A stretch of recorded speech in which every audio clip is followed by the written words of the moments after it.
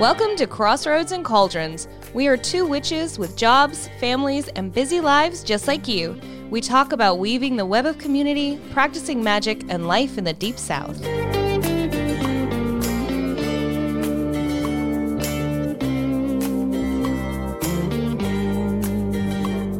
Hey everybody, welcome to the show. I'm Selena, and I have an awesome guest for you today.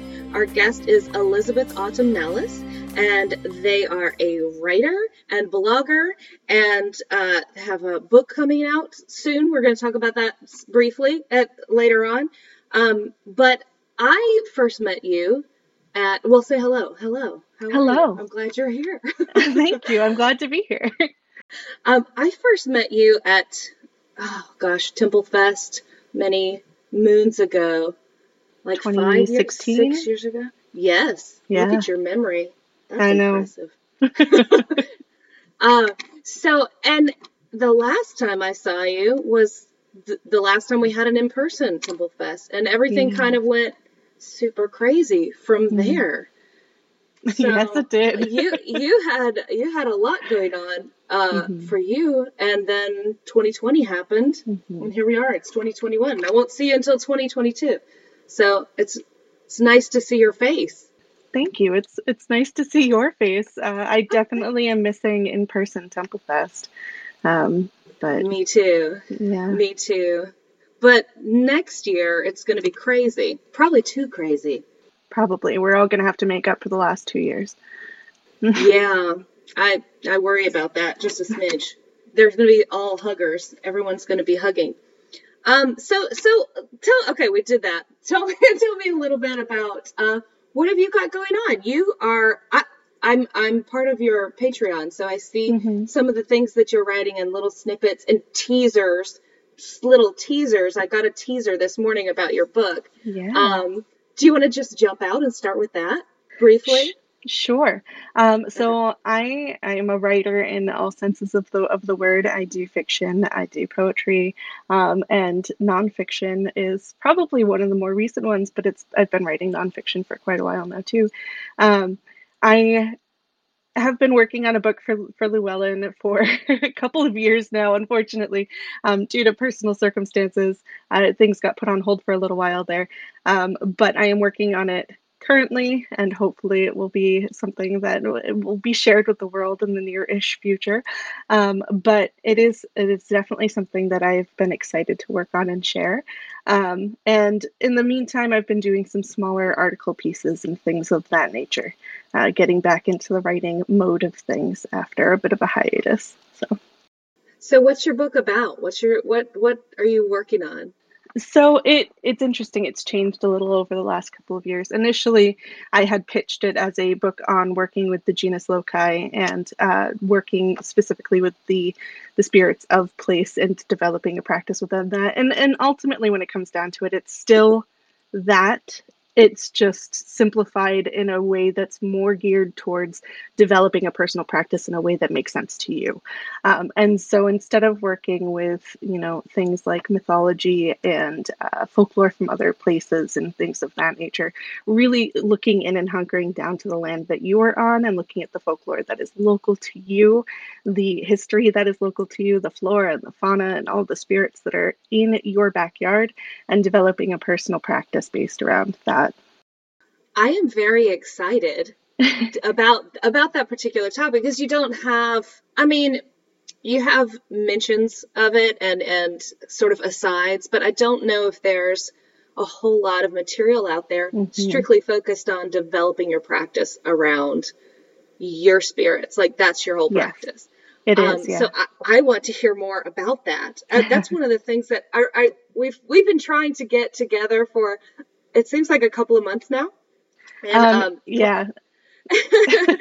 A big part of that was I just moved, and so the podcast sat on the very back burner, the little one that nobody uses, that one, for 2 months, 3 months. How long's it been? I don't know. But I really wanted to talk to you in the spring when everything was blooming, and talk about. I saw a workshop that you did on rekindling. And I think that's all connected with what you're talking about with developing your practice around the spirits that you live with. Yeah, Um, and so, and I've just moved into a new house. So I've been you sort of have. Yeah. getting to know a whole new town, a new place, a new house. And so that's been heavily on my mind. So talk to me a little bit about that, about working with your spirits. Yeah. So the workshop in question was more geared towards the hearth and home and connecting with those spirits that are quite literally that you're living with, that are within your four walls, so to speak. And so we have our backyards. We have the spirits that everyone kind of works with in a general area. However, we have the ones that are much more close to home, quite literally. And so, working with the spirit of your house, the spirit of your hearth, developing a space for your hearth within your home so that you can connect with that energy is so important to a new house and to feeling comfortable in that house. It's a partnership just as much as living with anybody else is, really. And the more that you work with that energy, the more homey it's going to be. Our houses aren't just houses, right? They're places for us to get away from the rest of the world and have our reprieve and rekindle, which was specifically that piece that we were talking about back in February, early spring. And I typically tend to, well, this is a whole other subject basically, but I threw the traditional world wheel of the year out the window a couple of years ago, and really started developing it based on the seasonal cycles of where we are. I mean, you're down in the southeast. You can speak to the fact that your seasons look probably quite a bit different than the wheel of the year, which is based in England. Even up here in New England, it's very different. And so being able to focus our seasonal practices based on what is actually happening around us is really important. And so rekindling in particular is that time of year in which we're really focusing on waking up the home and opening everything up again and really fueling our fires after bunkering down over the winter. And so it's really that emerging piece of things again, and it comes into that hearth aspect of really wanting to kindle that fire, get things going, get things moving again, so that it can carry you through the rest of the end of the winter, early spring, and into the summer. But it's going to look a little bit different to everyone, depending on where you are, your spirits, the spirit of your house. I personally live in I think it's a little over 100 years old, duplex. And so I share that space with people above me as well. And it's definitely a different energy than a brand new house in the suburbs or an old brick building where there's, condos galore. And so there's definitely different energy to every space that you can inhabit, and connecting with that is so important. I agree with you. And hearth, that doesn't necessarily specifically mean just Yeah. if you have a fireplace. We don't have a whole lot of fireplaces in homes down here because it's, 90 degrees most of the year. That's true. But it's that central space. It's that place where you anchor your Yes. connection with your home. And that can be anywhere in your physical Right. space. Right. For me and personally, we also don't have a fireplace in our apartment, though they're definitely much more abundant in the New England area, especially where I grew up. It's a lot of very old buildings, and so there are a lot of fireplaces and hearths there. But even those have all been bricked off and shut down. The buildings are way too old and too close together for anyone to actually have fires in them without the risk of burning everything down. And so a hearth really, when you look at the soul of the hearth, of what a hearth really is, it's that coming together of community, traditionally through the winter and the colder months, but every society has had some sort of a hearth and some sort of a central fire and feeding area and place where people would gather and tell stories and have that community aspect. And that's ultimately what it comes down to. And every house has one, whether it be your living room. If you host regular game nights in your living room and that's where you host people, then that could be your hearth. For me, it's my kitchen. It's where I tend to cook a lot for people. I like to provide for people, and especially during the holidays, that is the time where my house tends to come alive the most. And so I have a hearth altar that is set up next to my oven. However, I don't have an actual traditional hearth in my house. I tend to like to think of it for those of everyone who have seen Howl's Moving Castle, or who have read the books.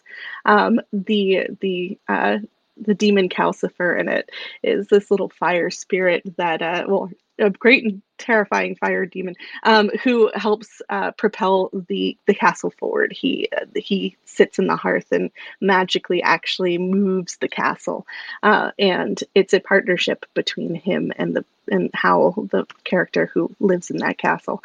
And it's a pact that they've created, and a partnership that they have, where it's an understanding that one will do something for the other and the other one will do something for the other, in this case, moving the house. But it's an act of feeding that and having a relationship with it and being regularly communicative. It's not something, it's a one and done kind of, hello, how are you, goodbye, I will never speak to you again. It's a relationship. It's something you grow over time. I think people tend to forget that, at least from my perspective, and it's my show, so I feel like my perspective is super important. But from my perspective, people forget that houses are alive. They carry a consciousness, they carry a spirit, just like anything else does. Mm-hmm. And you do have to develop a relationship with that if you want things to run smoothly. And when I've been in places where the house spirit and I did not have a relationship, versus when I became aware that, you need to bond with your house. The difference in just even little things, like how much dust accumulates and how much things sort of break down. And, it's very different when you're in active communion with your home and your space that you live. It's very different. One of the things that makes me very sad around here, so I live in the biggest city, I use that term very loosely, up in New Hampshire, and the majority of the state is mountains and farmland. And when you drive through the back roads, a lot of times you'll see these old dilapidated buildings that are just abandoned, and it is amazing how quickly a home deteriorates when there's no one living in it. It's really a symbiotic relationship. We take care of the house shelters us. It's a give and take kind of relationship. I'm also very animistic in my practice, so I believe that everything has that spirit to communicate with. Everything is a relationship. It takes work. It's not something that you just call on for correspondence when you need it. It's something that you develop over time. And so, yeah, definitely that spirit is so important to be aware of. And there's that saying, not every house is a home, and that's really true. That's, if you don't have that connection with a house, or if it's an unsafe environment, so you can't have that connection with a house, then you're not going to have that kind of relationship with it. It won't feel like a home. But if you are in a position to be able to have that relationship, it makes the entire atmosphere completely different. I regularly know when I've stepped into the house of a witch, whether they identify as one or not, because you can feel that connection that they have with the house of the spirit of their house. One of my good friends is a farmhouse. She doesn't identify as a witch, but she does a lot of work on her farm and on her land, and her children absolutely love the house. It's been lived in for centuries, and it's so well loved, and it's been within their family for forever, and it has that feeling of being alive that you can definitely tangibly feel. We had what I mentioned probably, and I'll keep mentioning, we've recently moved. And our previous home, my husband and I, when we moved into that house, it had been standing unlived in for like 10 years. And you could feel that, when you went into the house, it just felt not empty in the sense that there was no furniture and there was no people. Yes, that's true, but almost like hollow, like sort of brooding. Um, A and lot of it took a, times, oh, oh, go sorry, ahead. go ahead. A lot of times I'll refer to that as dormant. And so that's where that Dormant. like that rekindling comes back in. It's that awakening of something. I do it in the winter, but it's also really good when you move into a new place, especially if it hasn't been lived in for a while, or if the people that were living in it weren't engaged with it on that level. It's feeding the fire so that it can come to life. Otherwise, it's going to be asleep, dormant, empty. Yeah. Dormant is an excellent word for it. That's exactly how it felt. And it took until pretty much until my children were born. And that house, when I first got there, I was a youngster. I didn't have a connection with with the house. And nor did I know to have one. Um, but after the kids got there, then everything started changing and the house really came to life. When we moved to this house, the new house, it had the previous owners have been here like 30 years, and they deeply, deeply loved the house and took care of it. And you could tell you were walking into a house that had a healthy relationship with Mm, humans. Like it was in a healthy place. I was in a healthy place. We came together in a healthy place. So it was very, I was afraid that since it had been so attached to the previous owners, that it may not want, it may not be ready to have a new family. And especially with kids, this was a retired couple, dogs, so much noise and activity. But the house really sort of embraced us when we got here. And I was prepared for it to be like a long, slow process, but it wasn't. So it makes a huge difference on just the health hmm of a physical house to have humans that are having a relationship with it. Right. And ultimately, a house wants to be lived in. It wants to share those moments of life with you because it feeds into the life of the house, the longevity of the house. Um, and so, bringing children into those spaces, having those cherished memories with it, sharing that with it, is definitely a great way to connect with it. There are non-witchy, non-magical people who have great relationships with their houses. There are people who have made their houses from the ground up, and that is something that is completely beautiful, and something I wish I could experience someday. Um, yeah, I mean, it's definitely something that everyone can have, and like I said, it's tangible. You can really feel it. The difference between an when if you look at a traditional hearth, an old traditional hearth that hasn't been lit, hasn't been sat around for forever and a day, and it's just full of ash and dark and gloomy, and it feels that way, versus you walk into somewhere and it has a nice crackling fire going and it's well loved and the room is this beautiful glow in it's a completely different feeling to it. And so yeah, I mean, I love to hear that a house is happy. And that is a good transition because not all houses also want people to live in them. I mean, they do, but you can have some, it's not always very easy. So I it's I mean, and oh, go ahead. I didn't mean to no, cut you off. no, go ahead. No, but I think you're right because different people aren't going to be made for each other. hmm Different people aren't going to be able to live together. And I think that's you hear when people are buying houses or hunting for houses or different places to move to, they feel it. They feel that connection. It's just like when you meet somebody and you're friends, like right off the bat, you feel that because it's an energetic connection. It's not about are the bedrooms the right size and does it have a pool? It's about how does it feel, you know? And I definitely had that connection as soon as I like put my foot down in this place. And my husband was like, oh crap, we're going to buy this house. And then we did. So, yeah, so I'm exploring getting to know new land spirits and Mm, new, you know, I'm doing work now that really sort of anchors, and I don't know, this might turn out to be a bad idea in the future, we'll find out. My sort of physical self and my vitality with the house, like mm. anchoring my bones with the foundations of the house and that sort of thing. So we're going to sustain each other, but when one of us starts to go, we're both going downhill together, is what I'm Yeah, worried about. that is So, definitely a conscious decision.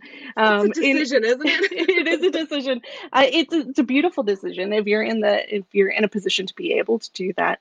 Even when you aren't doing that, though, it's interesting to note that oftentimes when you do have a relationship with your house like that, or even if it's just an altar, even if it's just a space that you have had that is your home base, it is interesting to note that if you let it go into disarray, if you let it collect dust or ash, or it just, whatever, if it's not in a conductive place for you, then it will show up in your life as well. You will also be in disarray.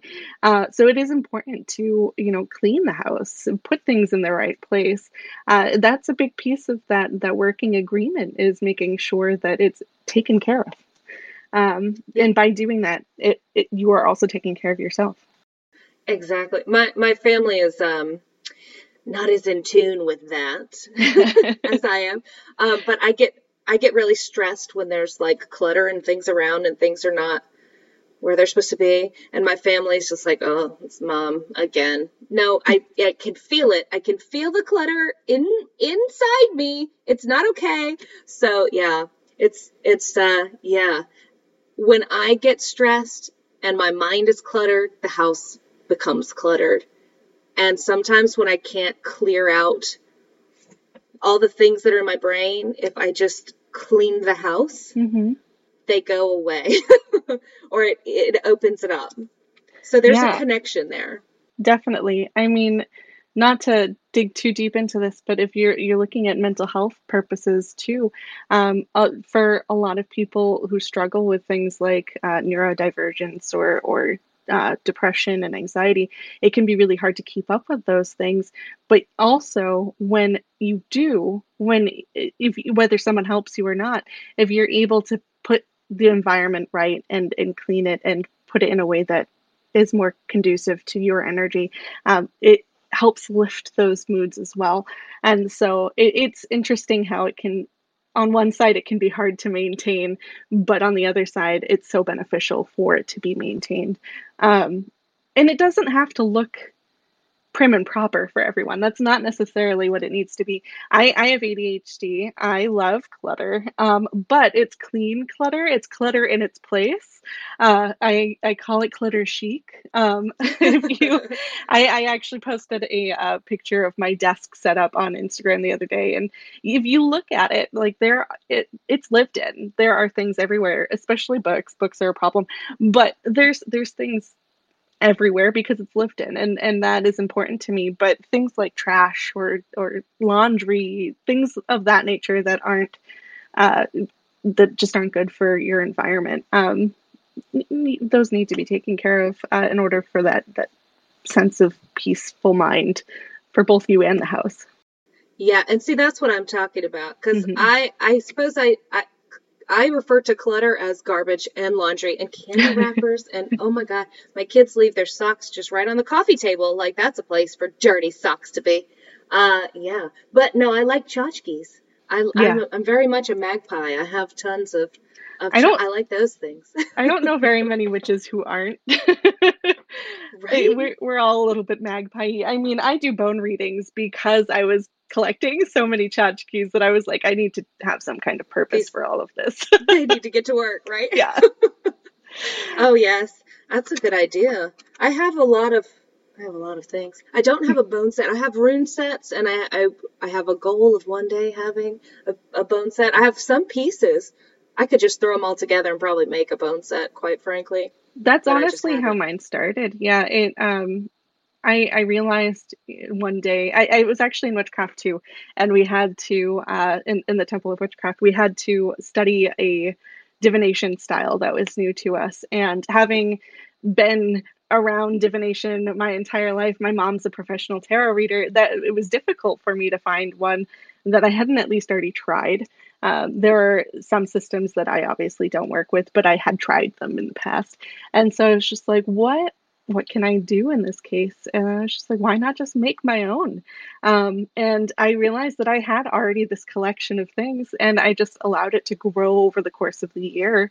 And it, it was already half made before I started. And the tray that I used for it ended up becoming my Witchcraft 4 reality map. So it's interesting how those things just come together. But a lot of the times, the things that we work with the most are already right in front of our nose the entire time. Well, yeah, the things that we're drawn to naturally are, they're just, see, to me, those are more part of your practice than necessarily what you might pick up from, not to say that, I mean, obviously I teach witchcraft, and I feel like there's definitely a benefit to having formal instruction, but those give you techniques and philosophies. That's Hmm. not your practice. Your practice is what is unfolding right in front of you while Right. you're studying, you know what I mean? Um, so yeah, and you mentioned something in there. You mentioned that your mother was a professional tarot reader. So Hmm. you were actually raised in a pagan family. Is that correct? So what's that like? I mean, I don't know if you don't necessarily have the comparison, but I know down here anyway, for the most part, everybody is some brand of Christian. Mm. Most prominently, I think, is Southern Baptist, and the idea of growing up in a pagan household is pretty foreign to most of us. I think there are usually stories of, my great grandmother read coffee grounds. There's those sorts of stories all within our families, but it's under folk magic isn't viewed in the same way as paganism. Agreed. Yeah. Um, and there's a few witches down here that are hereditary, which is, they say, I don't know, I can't prove it, but I have questions if you're above a certain age. But I am raising two little children in a pagan household, and so I'm very curious what your take is, and what your experiences are in that Yeah. regard. It's interesting because I also kind of do the side eye when I hear the term hereditary witch. Um, and I actually prefer not to use the term for myself because I would prefer to use second generation, because hereditary just has this connotation to it that you're claiming this heritage that goes way, way, way back and that you were initiated by your great grandmother in a forest or something. And that's just not, not the case for me anyway. However, the home and environment that I grew up in is also quite a bit different than modern pagans that are being raised. Um, I grew up in Salem, Massachusetts, in the height of the witchcraft craze going on. It was in the early 90s. And it was when all of the stores were opening up left and right. My mother actually owned an occult bookstore right on Essex Street. And so it was almost like living in a pagan conference that never ended. It Oh was, gosh, yeah, exhausting. imagine Temple Fest, but never ending. But see, Um, Temple Fest I could deal with. Some of the others, yeah, exhausting, yeah, no. exhausting. Temple Fest is being that's almost insulting to Temple Fest. No, it was more like a conference than like a festival because it's just you have people coming in with all of their own priorities and with something like Temple Fest, it's a tradition. We are all mostly coming in with the same mindset, whereas this is every individual person coming through has their own agenda. So it is quite a bit different. But I mean, I grew up right down the street from the Common, which is where a lot of um, public rituals were held. The Cabot practice was probably the biggest one in town at the time, and my mother studied under Lori for a time as well. Lori Cabot for uh, clarification purposes. So that has always been kind of my roots. It is interesting to say though there weren't many pagan children. It was definitely growing up in more of an adult world as a child placed in an adult pagan world. I was going to adult rituals, not, and I was like a child that was trying not to get stepped on, doing the maypole kind of thing. Um, but it was interesting. I really loved it. I was always wanting to be right in the middle of everything. I was usually allowed to sit in on rituals because I was well behaved and I could sit and watch, and I would just sit there engrossed. Unfortunately, I also have asthma and a smoke allergy, so I would usually be like leaning out the window trying to breathe from all the incense smoke. But I absolutely loved all of it and really wanted to be a part of it from the get go. If we choose our parents, then I definitely think that I kind of chose that environment just so that I could get a head start on it because I already knew what I wanted. I have an older sister who was also growing up alongside me in that. She's 7 years older than me, though. So by the time that I was engrossed in wanting to be in those kinds of things, she was in the throes of early teenagehood and was like, I want nothing to do with all of you. I want to go be a teenager. So it was there were maybe four or five other children, and that was about it. So yeah, it was definitely really interesting. I learned a lot early on, practice wise. One thing I'm really thankful for is that the religious aspect wasn't something that was forced on me or taught even. It was something that I was allowed to come to my own terms with. One of the things I'm definitely most thankful for is that natural abilities that came to me were encouraged and promoted rather than being stifled, which is something that unfortunately a lot of pagans who have those kinds of abilities have dealt with. So I definitely appreciate that. It came with its own challenges as well, though. It wasn't the most healthy of environments. Being, a child growing up in an adult environment isn't always the best. And I actually ended up moving with my father around the time I was 8, and he lived up here in New Hampshire. So I ended up kind of going back and forth for several years. And it's interesting how different my parents' approaches to paganism are.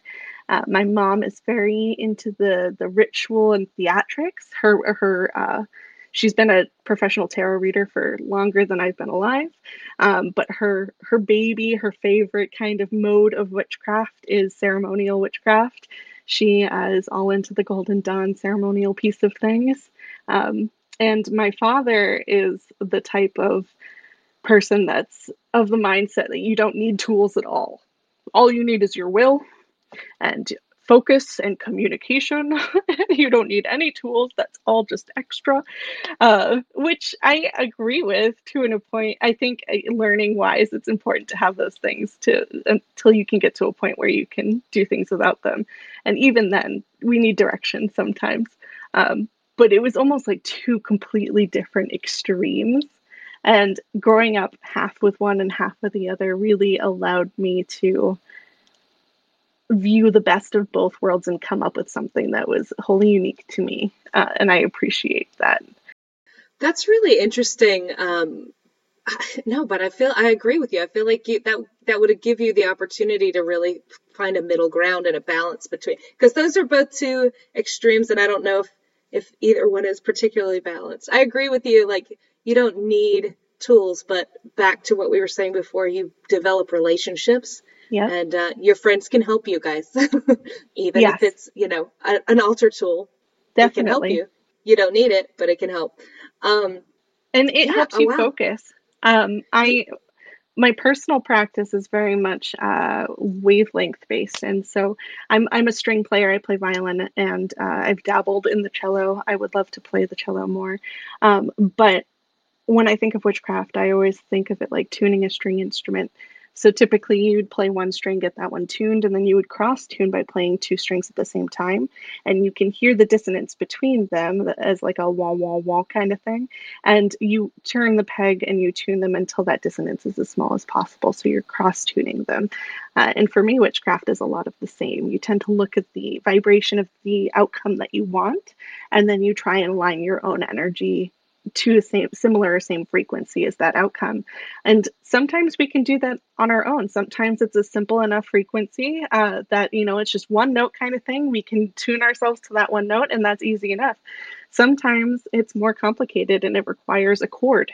And sometimes we, as our own instruments, don't have the ability to make a certain note. So we have to work with a certain herb that has a similar frequency or a certain stone that has a similar frequency. And so tools definitely allow us to help focus and tune.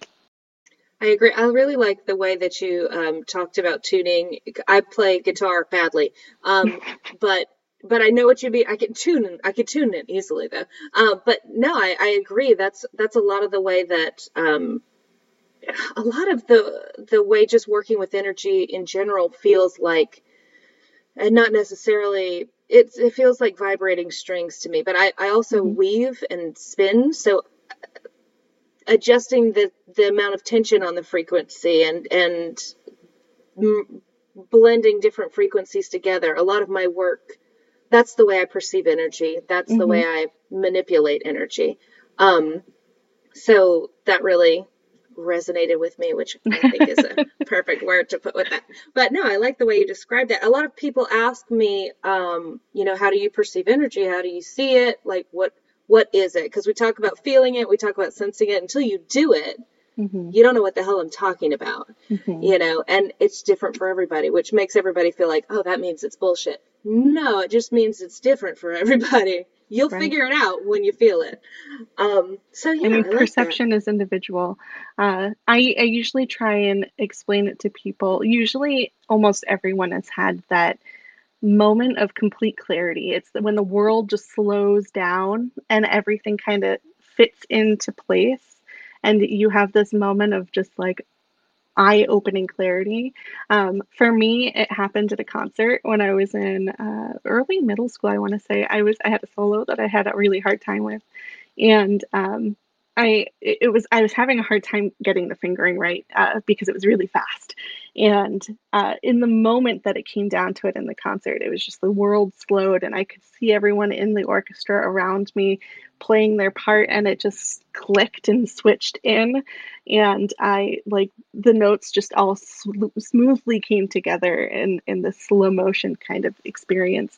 And most people have had that sort of slowing experience, whether it have been, in theater or if they even working in like electrical or carpentry or um, dangerous situations to bring those up, unfortunately, near death experiences, things of that nature tend to be eye opening. You can see the universe in a different way. Yeah, because your awareness is heightened. Yeah, You're kind of pushed into actually perceiving everything that's around you. yeah. That's really yeah. It feels like you're seeing the Matrix. Is the way one of my students describes it, is like you're seeing through it, and you can see all the ones and zeros and how it all Yeah, fits together. yeah. So awesome.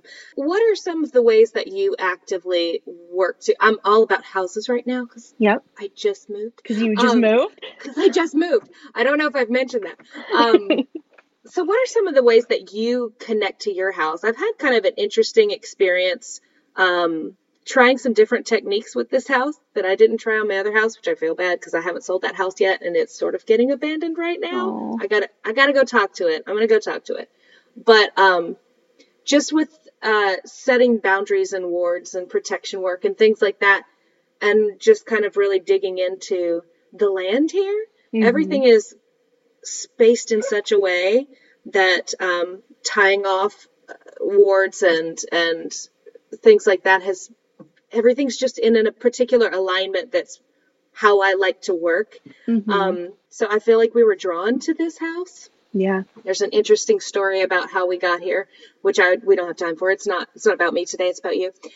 So what are some of the ways that what are some of the techniques that you use to connect to your house and work with your house Yeah. and your land? For me in particular, like I said, I live in quote unquote city. Um, and it's an apartment. And so I don't own it. It's not it's not a land that I can really do too much.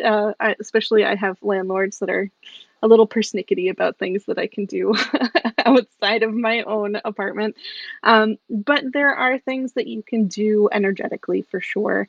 Um, and for me, because I don't have access to making big differences on the land physically, it is very energetic. It is just a matter of tuning in and chatting and seeing how it's doing, leaving offerings.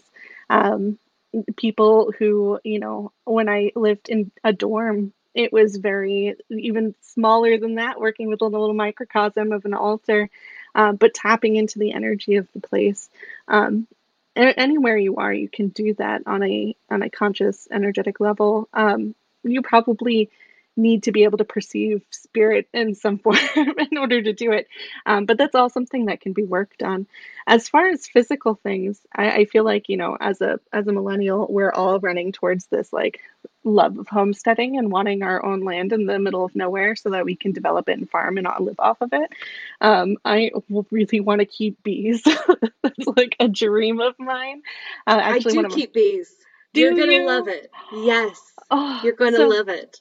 my our friend Danielle just got bees recently, a few months ago, and she has said that I can help work with her bees, and I'm very excited for that. We have a great bees, and I have a great relationship. So, but doing things like that, working physically in the land, planting things, walking your premises is huge. I mean, that's an age-old practice.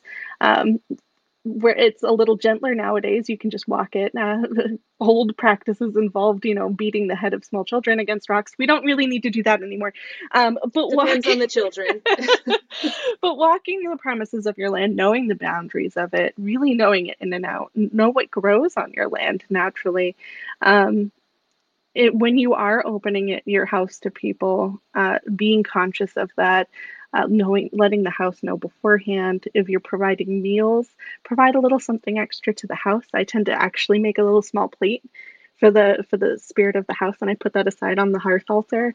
Um, you can light candles for it. I have an altar space that's maintained specifically for it, where I also do work for community because it's that microcosm, macrocosm aspect of things. Um, but yeah, there's so much that you can do. One thing that I've always found beautiful when people do have a house and they have children is the planting of a tree. When a child is born, and that is a great way to work with the land and have that connection and relationship with it, especially for that child growing alongside the tree. Um, there's so many different practices, but when it comes down to it, it's going to be about what you get from the house, what it wants. Not every tree is going to want you to plant. No, not every tree. Not every house is going to want you to plant a tree on it.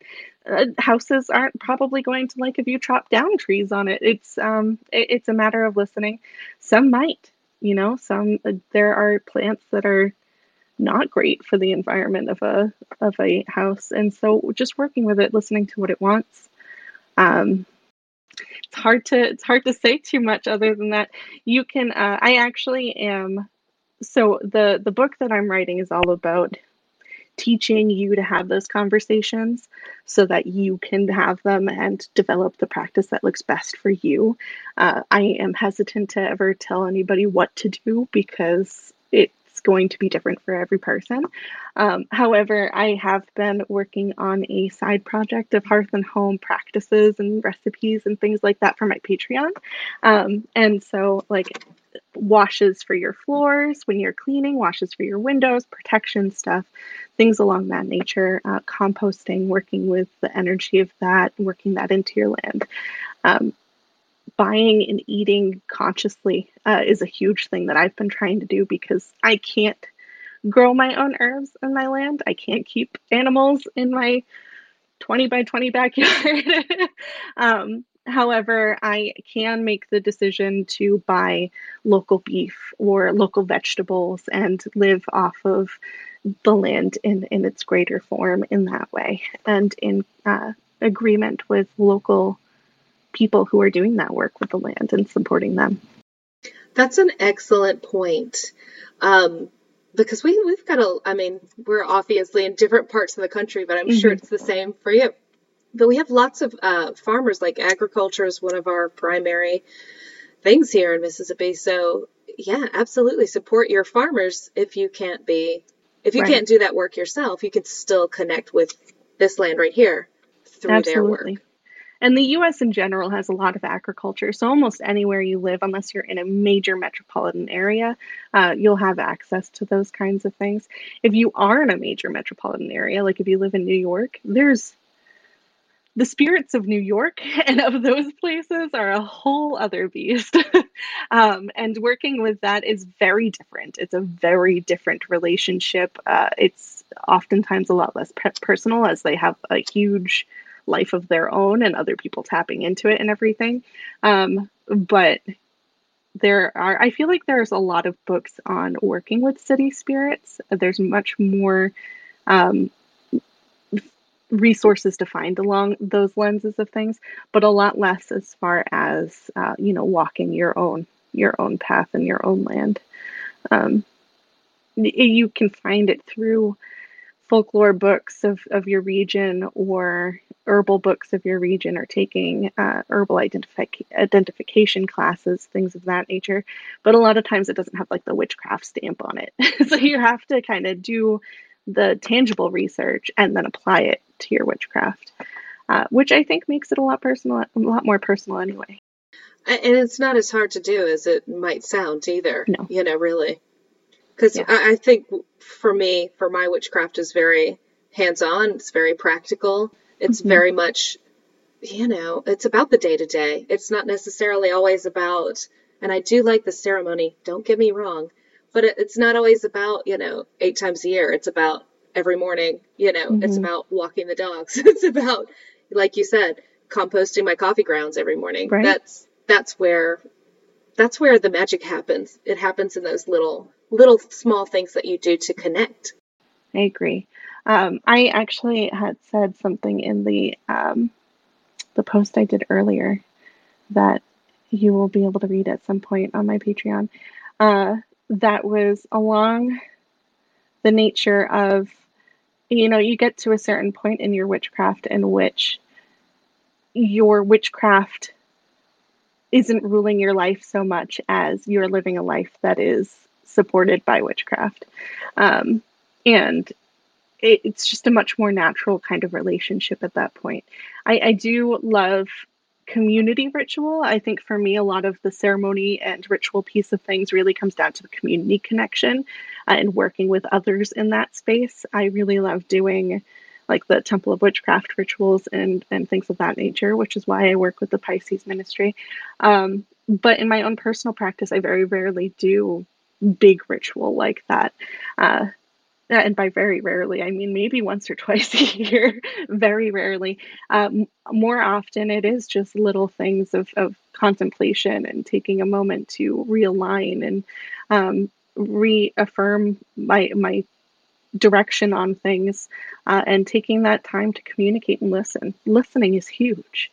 That whole to be silent piece of witchcraft, I think, really comes down to listen. In order to listen, you have to have those moments of silence. And it sounds, I said this in my Hearth and Home workshop, a lot of these things sound so simple and basic. And so a lot of people go, oh, that's not the fun stuff. That's too easy. I'm going to go into the nitty gritty things. But that is where your practice lies. That is your everyday. That is, taking a shower every morning, brushing your teeth. Like, those aren't the glamorous, exciting things. You don't do those with community. Well, you could if you wanted to. It depends on the community. But it is the things that are our day to day. It's the taking care of ourselves and our spirits that really embodies witchcraft a lot of the time. For me, anyway. I'd like to put a different focus on the word ritual, because I think there's a difference for me in ceremony versus ritual. Yes. To me, ritual is those little things. It's those things that you repeat. Brushing your teeth is a ritual. You know what I mean? So putting out your coffee for grandma and grandpa, every day, it's a small thing, but it's a profound thing. Yeah. And it helps me anchor and connect, and that's where my ritual is. That's where my practice is. That's what I consider to be sort of my religion part of it. That's where I have my sort of, people get weird about the word religion.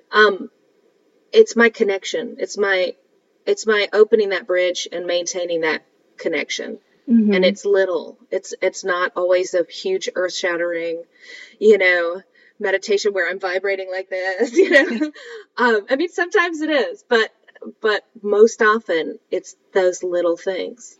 Yeah, Um, definitely. I mean, in the tradition that we're in and several others, it's that it's regularly said that witchcraft is broken into an art, a science, and a religion. And for me, when I initially heard that, and I talked about this in my, and it's actually in my book as well. But for me, I had to break down what those things meant to me because I don't have a necessarily religious practice. I actually don't work with deity really at all in my practice. And so, for me, a witchcraft religion is more of a devotion to self and a devotion to the universe and the greater will. It's less of a devotion to deity. It can be if that's what works for you, but for me and other, more secular practitioners, it's really that devotion to the work. That it comes down to. And yes, it is those little everyday rituals that make up that work. It is the less glamorous things. You can make them glamorous. Little things that you just, I mean, I have coffee mugs that have sigils that I've drawn on them that, are heat activated and allow me to have calm and peace throughout my day. The little things like that you can incorporate into things. Giving coffee to grandma and grandpa, giving, apple pucker to your gay uncle, like whatever it is that allows you to connect in those moments, um, are definitely rituals. I agree with that.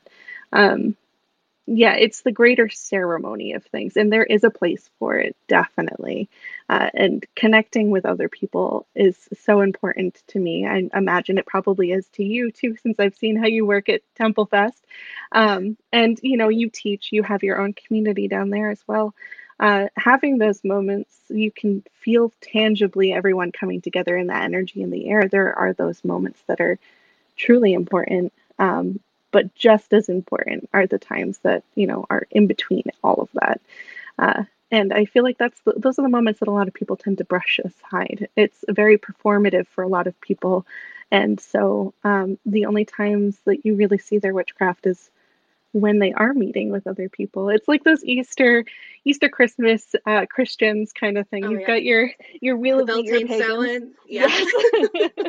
um, those shouldn't be the only times you're doing your witchcraft, right? Look at and Oh, I oftentimes agree. it probably isn't. Look at the way that you're living your day to day, and I'm sure you have your witchcraft rituals that you're not even aware of. And that's I think such an important, and I don't necessarily know if you're meaning to make this point, but I'm going to make this point. Um, Two things. I'm going to go back just for a minute. Let me rewind just a minute.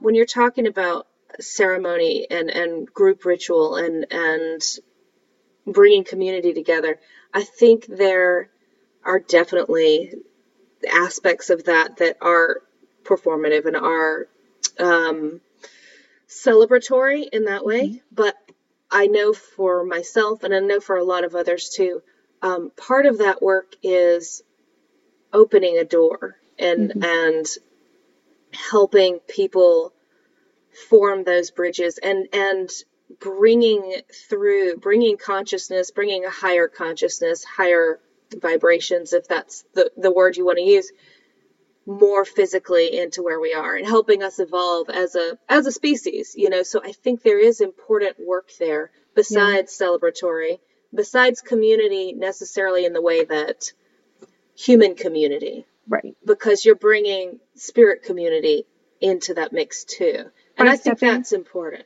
I agree. By stepping into certain roles, certain archetypes, even if you're not the one running the workshop, but by being a participant in them, you are tapping into everyone who's done that before, all of the spirits who have joined those rituals before. It's we do those in between magic, those little rituals in between, in order to be able to get to those points of larger ritual and ceremony. And it is a theater in a way because you're putting on the masks that spirits have had before. um I mean, I believe you were part of pilgrimage as well, right? No, I No. haven't. I haven't. I Well, haven't done the hopefully pilgrimage. you I just keep I feel thinking, like you do would I love have it. time? I know I would. I know I would, but do I have time? I don't know. Yeah. So for pilgrimage of within the temple is a usually a 13-person working group that gets together for the Wheel of the Year, but it's a lot more land based, it's a lot more locality based than and archetype based than it is on the traditional Wheel of the Year. And you're each assigned a role within that you hold for the entirety of that year. And so I did 3 years of it and held three different roles within it. But you really do connect to that deeper history within that role. I mean, this is a little overboard. I think I did a little overachieving in this. But I'm shocked. I'm shocked. the last role that I held within it was Lord of the Land. And I quite literally was struck down at the end of the summer and the beginning of the harvest, and then came back and emerged into the world at the beginning of spring. And Oh, yeah, it was powerful. And there wow. was a quite literal, I mean, dying and a regeneration process that happened while I was holding that role. And those kind of initiatory experiences are what come from that higher work of that ceremonial piece of things a lot of the time. And it is such an ingrained, deep personal work. And being able to do that with a community is something that I suggest that every witch can be a part of at some point in their lives if they can. Unfortunately, it's not accessible to everyone yet, um, but I hope someday it is. And it's those higher, larger works of being able to come together as a community that really push you into that next level of things often. I had no idea that that was the role you had during that time period. Yeah, Wow. yeah. I was also in Gabora when it happened. Uh, That was so a lot. Well, yeah, gosh, it was a lot on its own. I'm glad you're alive. thank you. I'm I glad I'm mean, alive. I don't know. I'm not good with the words. I'm a Sagittarius, but I'm very, very was afraid and worried for months there. So you have a lot of love and support just I all do. over the country for you.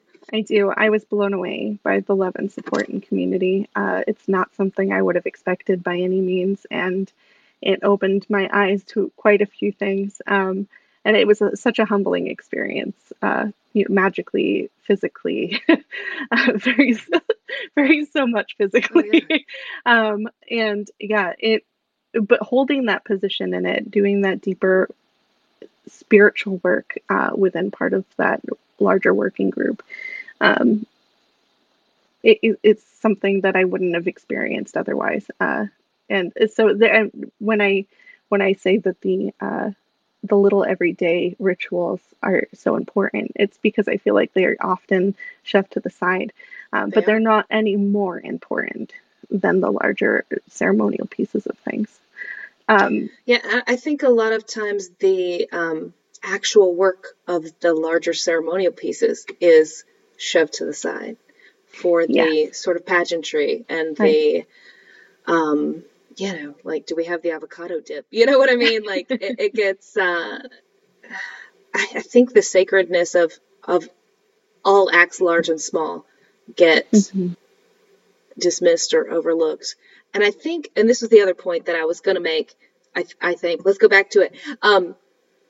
People often, or from what I hear, people often dismiss the sacred acts that they do every day as not good enough or as not profound enough or as, my practice is dead. I hear that so much, my practice is dead. And I'm like, well, let's talk through your day. What do you do every day? And I'm Hmm. like, your practice is alive and well.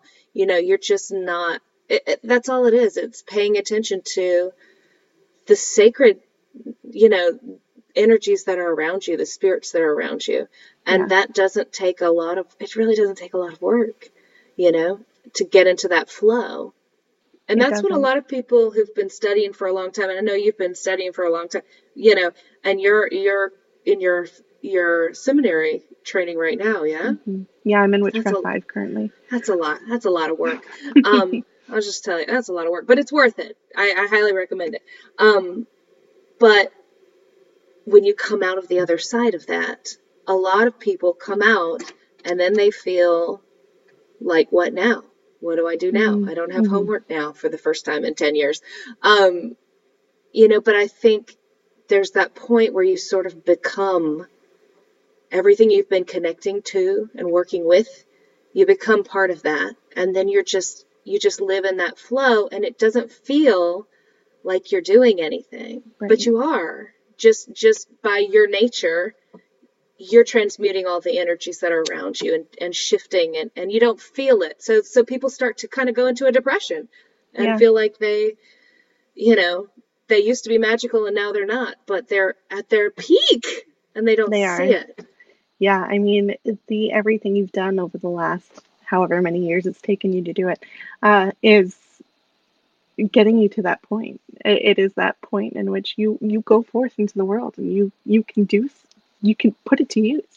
Mm-hmm. And it's interesting because I uh, wasn't part of the witchcraft community for a really long time. I actually had kind of a chip on my shoulder and I was a little jaded to it because of my experiences growing up in it.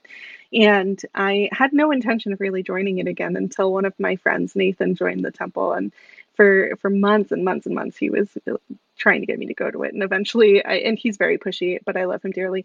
And eventually, I gave in. My first ritual with the temple was the Feast of Hecate. I want to say back in 2015. It's Great my ritual for favorite. a first ritual. And it completely blew me away. It was a very different experience of community than I had had in the past. Um, but something I struggled with upon rejoining community was feeling like my practice had to look like the people around me. And I feel like that's something that a lot of people, when they join other practitioners, struggle with. Um, when And I and think we put that on ourselves sometimes. We definitely do. And especially in a world of social media and everyone comparing and posting their magic publicly, and I have feelings about that too. But it can be hard not to do that. And it took a few years for me to realize that, I was raised in this. I had concept of energy and working with all of those things my entire life. I had, and like, my practice before joining community again was incredibly valid, and I was living it naturally. And it ended up, I think I was around Witchcraft 3, because of course it was. Then I ended up going back to what it had been before and let go of a bunch of stuff that just wasn't. I kept trying to force certain practices that just didn't work for me because I thought that they were what was necessary. Whereas, whatever works for you, whatever meshes with you, is probably the thing for you.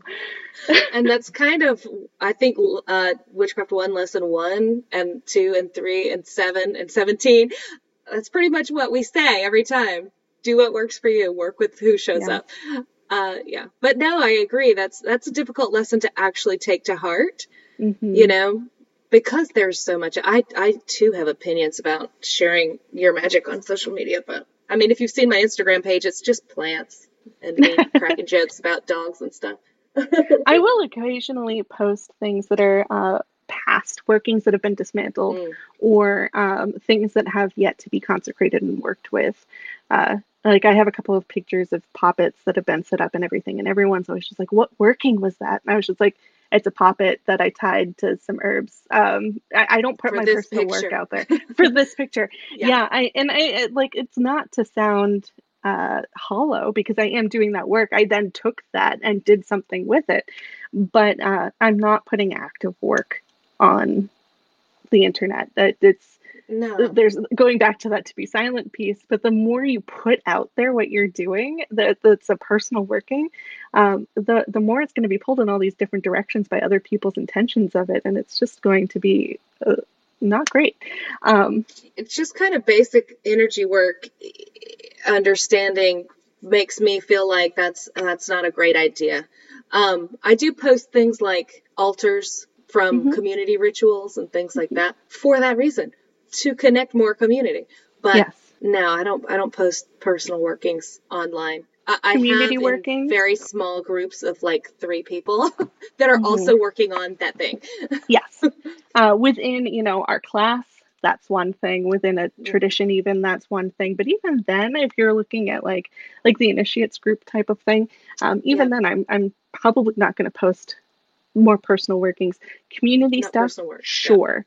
Sigils that you want to be empowered by people seeing them, absolutely. There are definitely works that are fueled by Hmm. more eyes being on them and more attention being put to them. Um, but for the most part, especially personal work, probably not a great idea. Yeah. Agreed. I'm often sort of taken aback by some of the things I see online, but I might be a 9,000-year-old lady inside. Who knows? I Well, feel that yeah, way. sometimes I feel that way too, and I'm not even 30 yet. Um, Oof.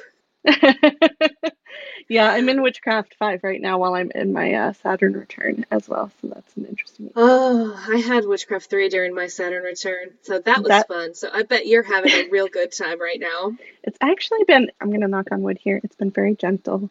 I Oh, think good. I think I think the shadow leading up to my Saturn return was really rough.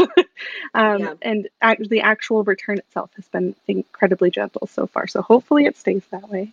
I've had. that's good. Mine was kind of on the front end. I think I was 29 when I Hmm. started Witchcraft 3, and then we just got into the of it all together. It was a mess. I was a mess. Ugh. Glad that's over, and I still had friends at the end of it. Some of them. I lost some, but I kept some too, which I think is important. Hmm. So bless them. Well, in the idea of working groups too, I know we had talked about the sacredness of public ritual and how that's sometimes put aside. And I think in once you get to a certain threshold of people, that's going to always be the case. I don't think Hmm. you can have a super sacred ritual with that are public, that are open to people who can come in from any walk of life. It's just people are going to have their own agenda and come in with that, and it's going to be pulled in a bunch of different decorations, directions, Decorations, nice. decorations. um, and so that makes it incredibly hard to do. But hopefully, by doing that ritual for those people, you are sparking something within them that they can then take and move on with on their own. Hopefully, right? That's the Yeah. plan. But I think there's a reason why traditional covens and everything were no more than 13 people. Smaller groups of people have that ability to have a more sacred working that is happening, something that they can take and maintain and keep in that mindset for much longer. I would agree with that. I think that just having led public rituals and, for years, there's when you have different sizes of people there, and some are my students and some are not, and you can tell when it's mostly people who are students that have been working together for a long time. There's a different, I don't know, you know what I'm saying. I'm making hand gestures, It's a different collective but energy. it's a different collective energy. It's like a different flow. Yeah. It moves in a smoother, faster sort of way. But that's not to say, that bringing in people from the outside, you can shore up those energies, especially if you have enough of people that are used to working together. Yeah. Together, they can sort of hold that space. And Yeah. that's an important part of coming to ritual, that I think people just overlook stuff all the time. But I think they You're do. a I think participant by you're being a a viewer. participant. Yes. You're part of the work. You are a Yes. vital part of the work. It's not about who's standing in the middle doing all the yammering. It's about everyone. Yeah. And that holding that space and holding those boundaries for people who don't necessarily know how to do that Hmm. is going to facilitate and fuel that working so that they can have a transformative experience, in Definitely. those spaces. So I think that's an important aspect of community work that people participating don't necessarily recognize. Their role is vital. It's Hmm. important in the community work.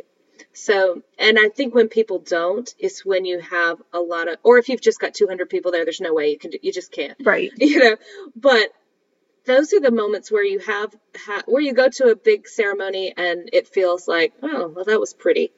And that was it. Because the people participating are not participating. They're watching like it's a Right. TV show.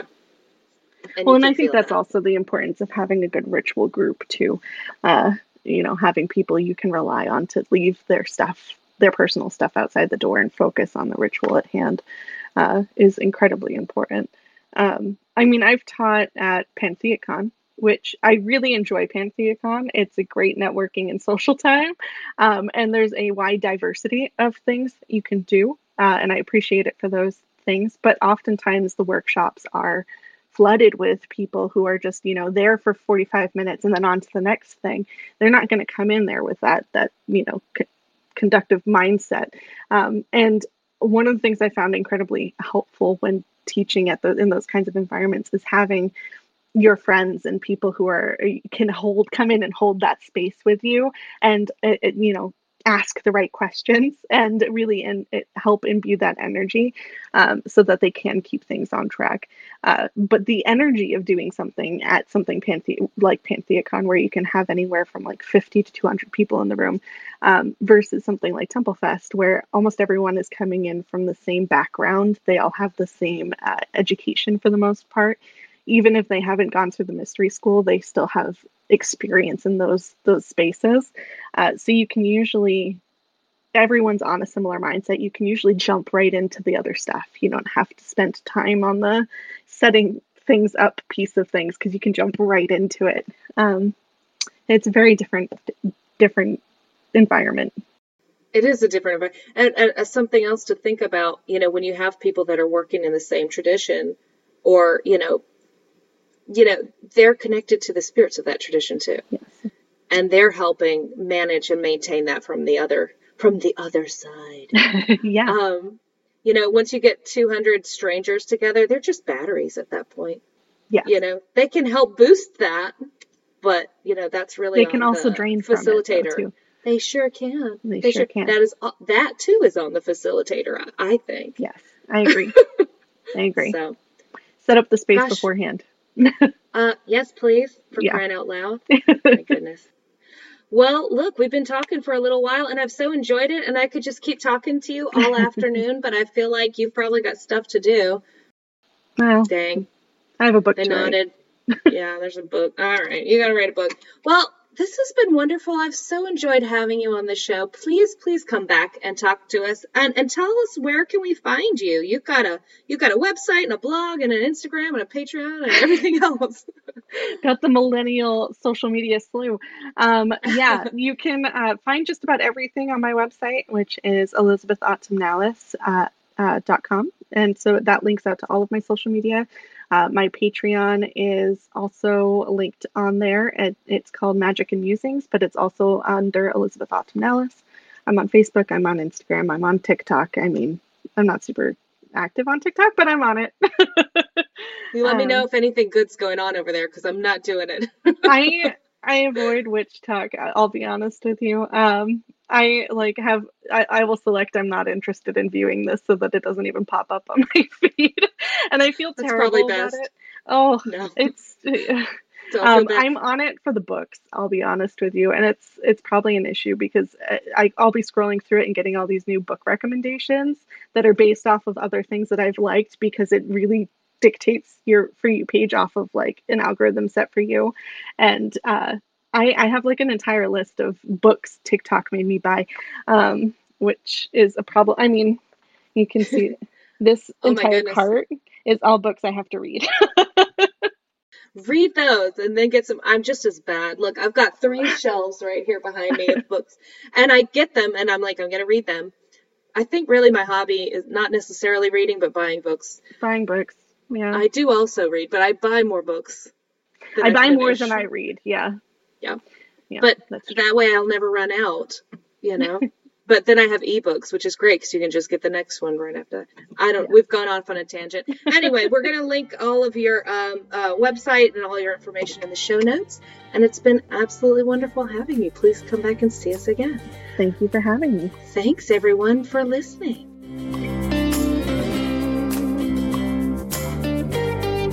Thank Thank you all so much for listening, and don't forget to rate, review, and subscribe through your favorite podcast provider. It helps us get our podcast in front of more listeners just like you. If you'd like to get in touch with us, you can leave us a voicemail by clicking the link in the description of this episode, and you can always find us on Facebook and Instagram by searching for Crossroads and Cauldrons Podcast.